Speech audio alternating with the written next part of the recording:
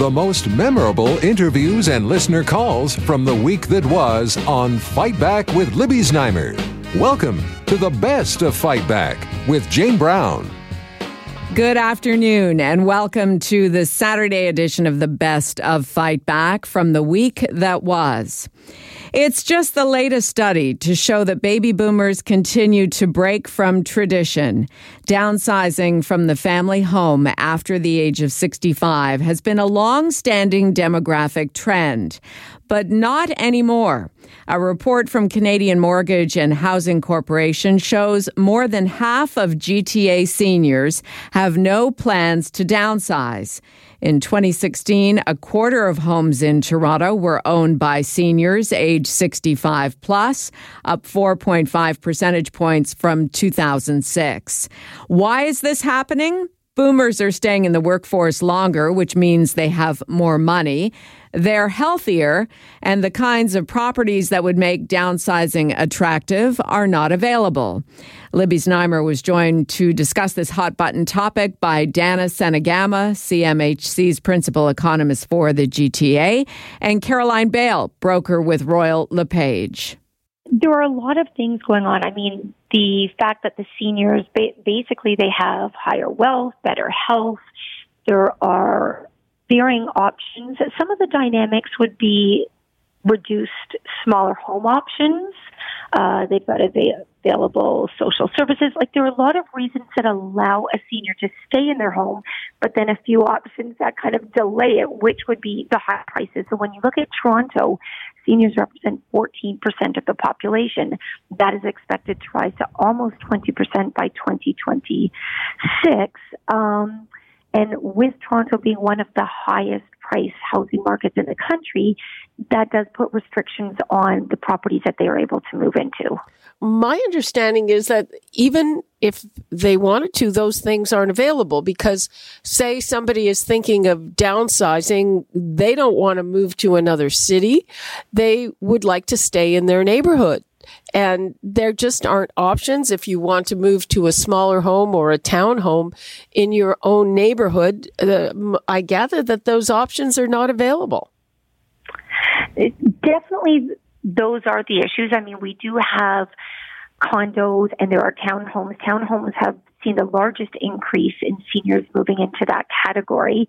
But again, they are limited. And when you look at some of the restrictions on the communities that they are in, it limits their options even more. So with a lot of seniors, they do prefer to stay in their local environment where they push friends and family.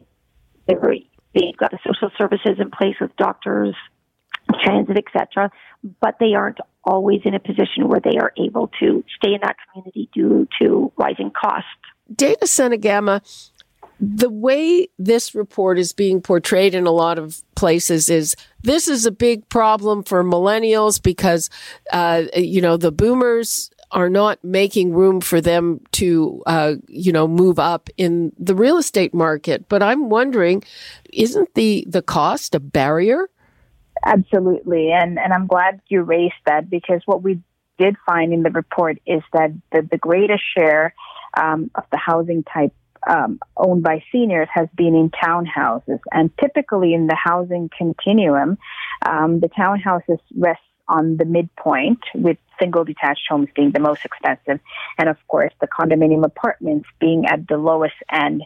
And typically that is the entry point for many first-time buyers. We are seeing more of the concentration of seniors in the townhouses. In Toronto, that's averaging about $800,000. That's not an entry point. That being said, of course, the fact that we are seeing more seniors staying put does decrease perhaps the supply that would be available for the overall housing market, not just for millennials. So to your point, I think the cost is a greater concern, and the price points that we're talking about, and typically these seniors would have owned these homes for, I would say, 30, 40 years, and in current prices, these homes would be priced very highly and unlikely to be the entry point for many first-time buyers. Have you seen anything in terms of the trend to rent, to maybe sell a home and rent in the same neighborhood? We do know that currently about 33% of the condominium universe is being rented out. So I'm just talking about the condominium apartments. So that just gives you an idea. Because the rental market is so strong, we don't have the purpose-built rental supply. We are seeing the secondary market, so particularly in condos and other housing types, kind of stepping in to fill that gap. So there's a strong push towards, having a rental property or an investment property and that being rented out. I can't tell you specifics in terms of if a senior is selling their home and then renting it out, but we do know that there is the strong evidence that secondary rental market is very strong in the GTA. Dana Senagama, CMHC's principal economist for the GTA, and Caroline Baile, broker with Royal LePage. You're listening to the best of Fight Back. I'm Jane Brown. The increase in gun violence in the city does not appear to be letting up. There have been more shootings, a couple of them fatal, since the August long weekend when 17 people were shot in 14 separate incidents. Recently, Toronto Police Chief Mark Saunders revealed that 326 people charged with firearms offences are free on bail. Both he and Mayor John Tory are calling on the courts to toughen bail conditions to keep gang members off the streets. Joining Libby to discuss, City Councillor and Deputy Mayor Stephen Holyday and criminal defence lawyer Stephen Fishbayn, who has more than 30 years' experience representing clients charged with serious crimes, including firearms and gang-related offences. The reality is in the courts that bail for firearms offences is already quite difficult to obtain. I know that the police chief released a statistic of 326 people being released, but you have to take that in context. The context is there are hundreds of thousands of charges in Toronto every year, and thousands of people are released. So this is really a very small percentage of the overall amount. So when a person is charged with a firearms offense, that is already what we call a reverse onus charge. Normally, when a person is charged with a crime, it's the government's responsibility to show that they should be kept in custody. But for firearms offenses, there's a special part of the law that says, no, it's up to the accused person to show why he should be released. It's much harder. The idea that there are people who are already out on bail for firearms offenses who then get rearrested for firearms offenses is minuscule. That total is not available. There are no statistics in Police Saunders' statements, in John Tory's statements, and that's the key statistic in order to justify all these headlines that people are out on 2 bails for guns. Stephen Holyday, what do you think of what you just heard?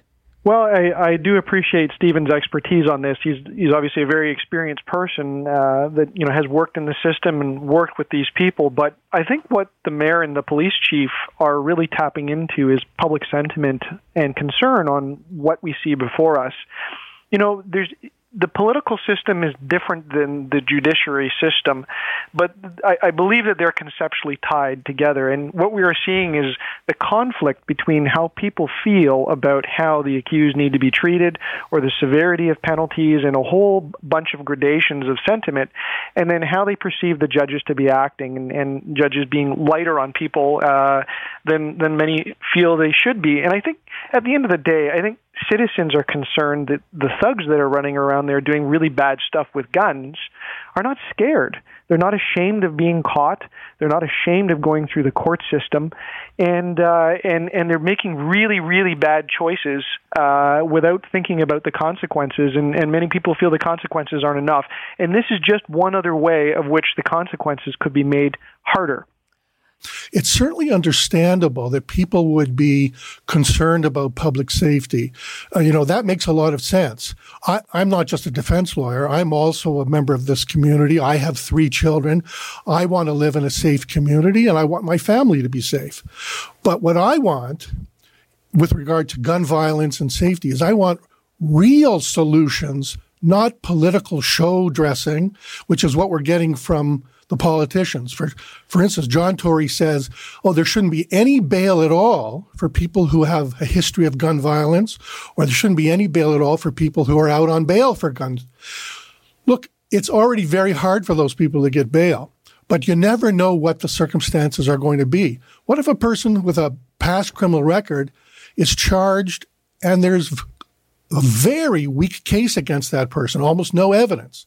Should he be detained in custody for 1 or 2 years until his trial? That's not fair either. Councillor Holyday, what would you like to leave us with on this? Just that I think everyone knows, from an emotional standpoint, from a citizen standpoint, people are frustrated. There is no easy answer. It took us a long time to evolve as a society of where we are today, and people are not happy with that. And I think it's going to take a lot of hands on this to try to steer it back into another direction. Okay, and Stephen Fishbayn? All I'll say is that I think the judiciary, they do consider the public interest when they're having bail hearings. It's right in the criminal code that they have to do so. But also, we expect from our courts that they're not going to make an emotional decision about something like that. We want our courts to be rational and to make an intelligent, reasoned decision. And if reason dictates that a person can be released on bail without any danger to the community, then they should get bail. Criminal defense lawyer Stephen Fishbayn and Deputy Mayor Stephen Holyday. You're listening to the best of Fight Back. I'm Jane Brown. Prime Minister Justin Trudeau spent a couple of days in our city this past week making an announcement on new federal funding for refugees to have access to legal aid. Trudeau also met with Mayor John Tory at City Hall, where Tory lobbied the PM on Toronto's election priorities. While speaking to reporters after their meeting, the Prime Minister criticized Doug Ford's Ontario government for not moving on infrastructure projects like a community centre in Lawrence Heights. The day before, Trudeau slammed Ford for cancelling legal aid funding that Trudeau has picked up. This was a hot topic with our Tuesday strategy panel. Joining Libby, Charles Bird, Managing Principal of Toronto Office of Earnscliffe Strategy, Karen Stintz, CEO of Variety Village and former Toronto City Councillor and mayoral candidate, Kim Wright, Principal Kim Wright Strategies, and John Capobianco, Senior Vice President and Senior Partner, Fleischman Hillard High Road. There's been a lot of talk about guns and gun violence and trying to resolve those issues. And the Premier has actually now put money on the table for this issue and has been trying to, get the federal government to be tougher on the laws, because some of the problem and most of the problems that we face are repeat offenders. And those people that get charged with gun violence and are violent get back on the streets in short order and they commit the crimes again. We need stronger sentences. So those who are repeat offenders on gun offenses are staying in prison and not committing more crimes. Kim, back to the strategy of fighting Doug Ford. What do you think of it? Yeah, at this point, it is his best hope, especially in Ontario, where the Premier is not popular, which is always surprising for a populist Premier not to be as popular this short into his mandate. But there are some practical measures where some of the funding around legal aid, yes, it was abhorrent that the province decided to cut legal aid.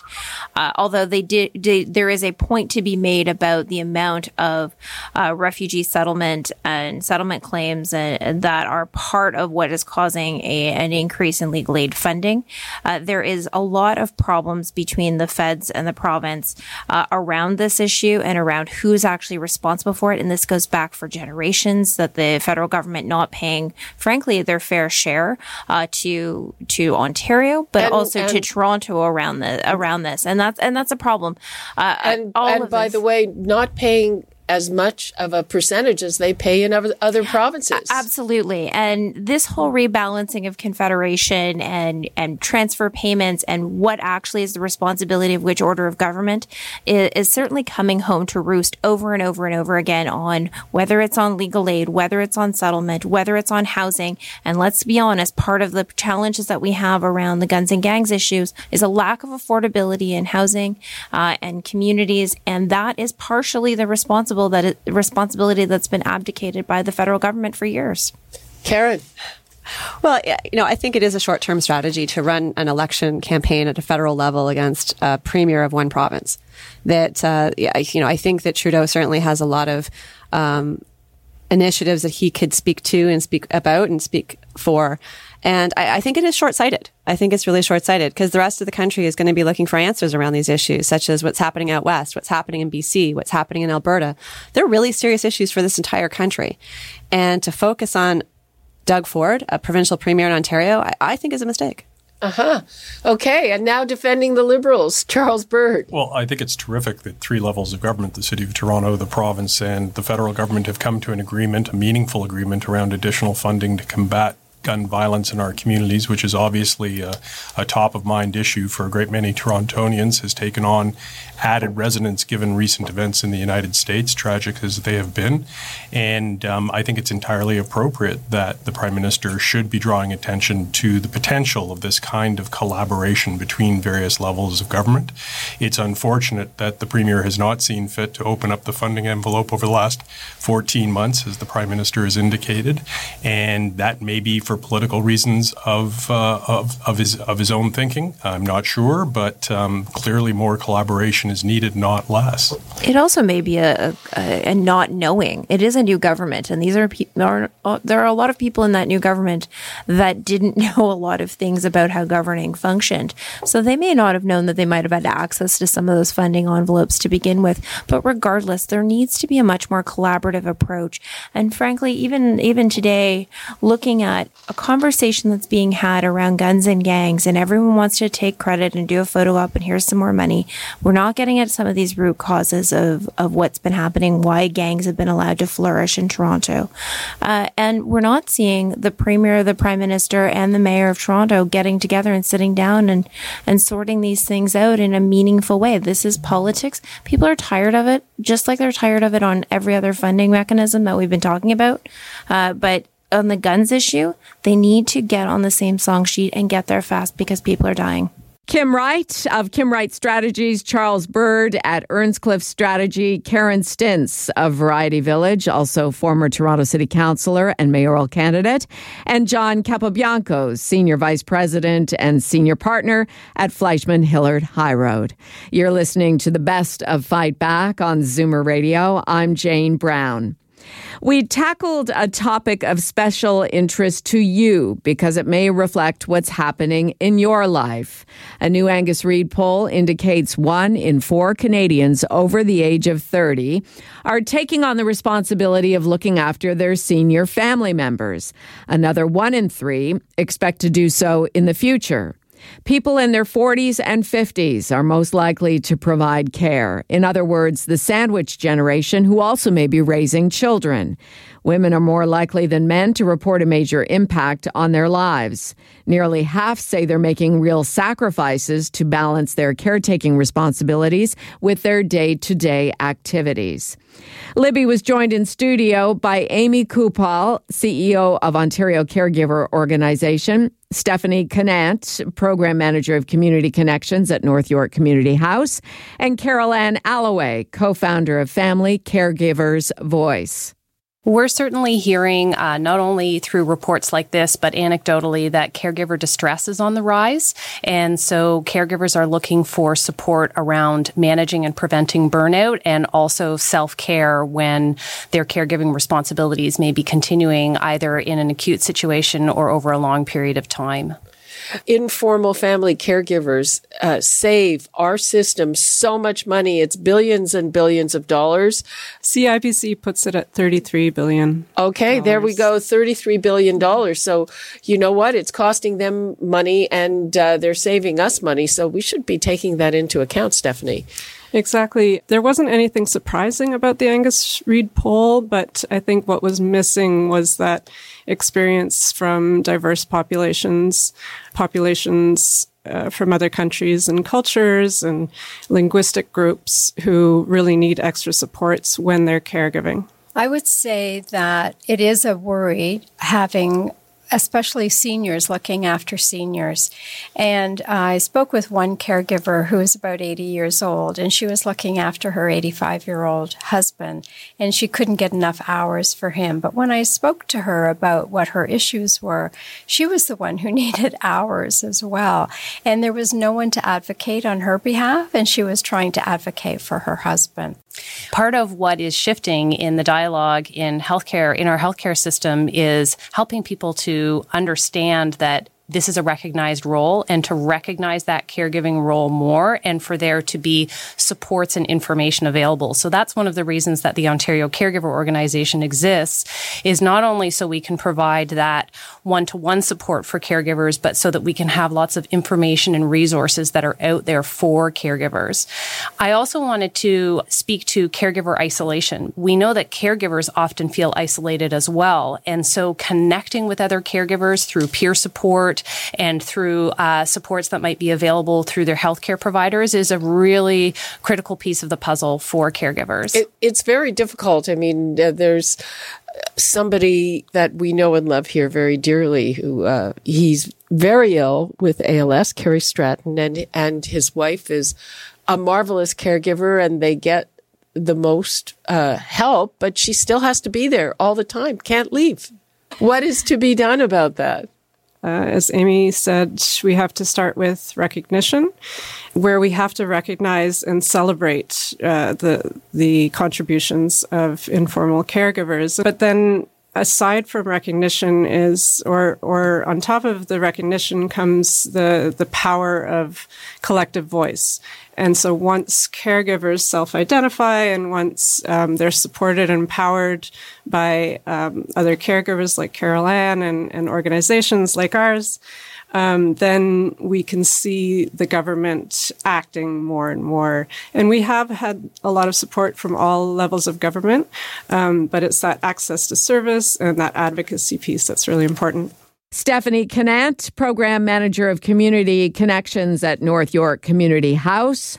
Carole Alloway, co-founder of Family Caregivers Voice. And Amy Coupal, CEO of Ontario Caregiver Organization. This is Zoomer Radio's Best of Fight Back. I'm Jane Brown. Fight Back with Libby Znaimer brings you comprehensive coverage of the news stories that interest you and your reaction to them on the phones.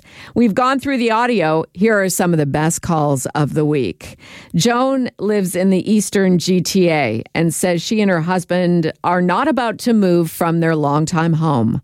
We're in Oshawa, and our mortgage payments are cheaper than rent. We've been here now quite a while. It's well over 10 years. We enjoy the ambiance of having our own home. We're not going to move because, my goodness sakes, the rents are so high we could never afford it. William in Toronto called with his opinion on people convicted of gun crimes. Is it not possible to make these people dangerous offenders and be similar to those people that are in that state, not allowed to have bail unless they have complete assurities and that they're checked on a regular basis, or completely held in jail until they go to court, period. And that's what I'd like to see. I'd like to see these guys held in court for the second, third, fourth, whatever offense of proven to having a gun. And now, Fight Back's Knockout Call of the Week. There were a lot of great calls this week, but the winner of the Fight Back Knockout Call of the Week comes from Camille in Scarborough, who is happy with the home she purchased way back when she was a young bride. I've only been in my house for 52 years. It's the only house I've ever owned. Wow. When my children were planning on getting married and got married, we made a basement apartment for them. They each went down there, saved enough money for a down payment. They moved out, and then now I'm by myself in the house. I find the prices for rent and for condo fees and everything like that is just too high, and I'm hoping to hang on to my house so that my grandchildren, my grandson's oldest one is only 18, but if, say, in 7 years or whatever, he's looking to get married and he needs a place to live, he can come in there and save for a house. So That's my plan. That does it for today's Best of Fight Back on Zoomer Radio. If you'd like to qualify for the Fight Back Knockout Call of the Week, phone us noon to 1 weekdays at 416-360-0740 on Zoomer Radio, AM 740 and 96.7 FM in downtown Toronto. Or if you have a comment, email us at fightback@zoomer.ca and follow us on Twitter at FightbackLibby. I'm Jane Brown. Join me again at the same time tomorrow when we'll round up the rest of the Best of Fight Back. The Best of Fight Back is produced by Jane Brown, Justin Eacock, and Zeev Hadi, with technical production by Kelly Robotham. Executive producer, Moses Znaimer.